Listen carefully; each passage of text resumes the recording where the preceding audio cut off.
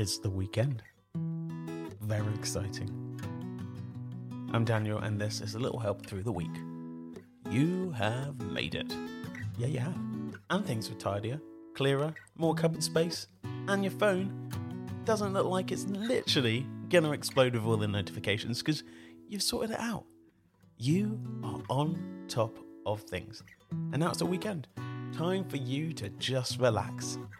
Maybe just look at that drawer. Looks pretty clear, doesn't it? It does. Well done to you. Because you did it.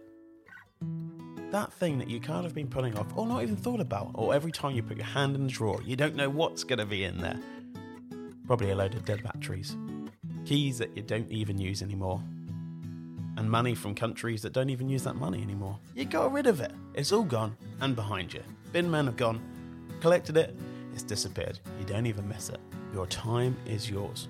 And reflect. Because one of the things that happens is that by doing things, it just means that you don't have to carry on thinking about doing them. Okay, the list doesn't normally get smaller, but it always gets bigger if you do none of the things that you need to do. And by doing it, it's easy. It gets done. It's so simple, but for sometimes we just make it last longer than it needs to. Anyway, I want you to go and enjoy your weekend.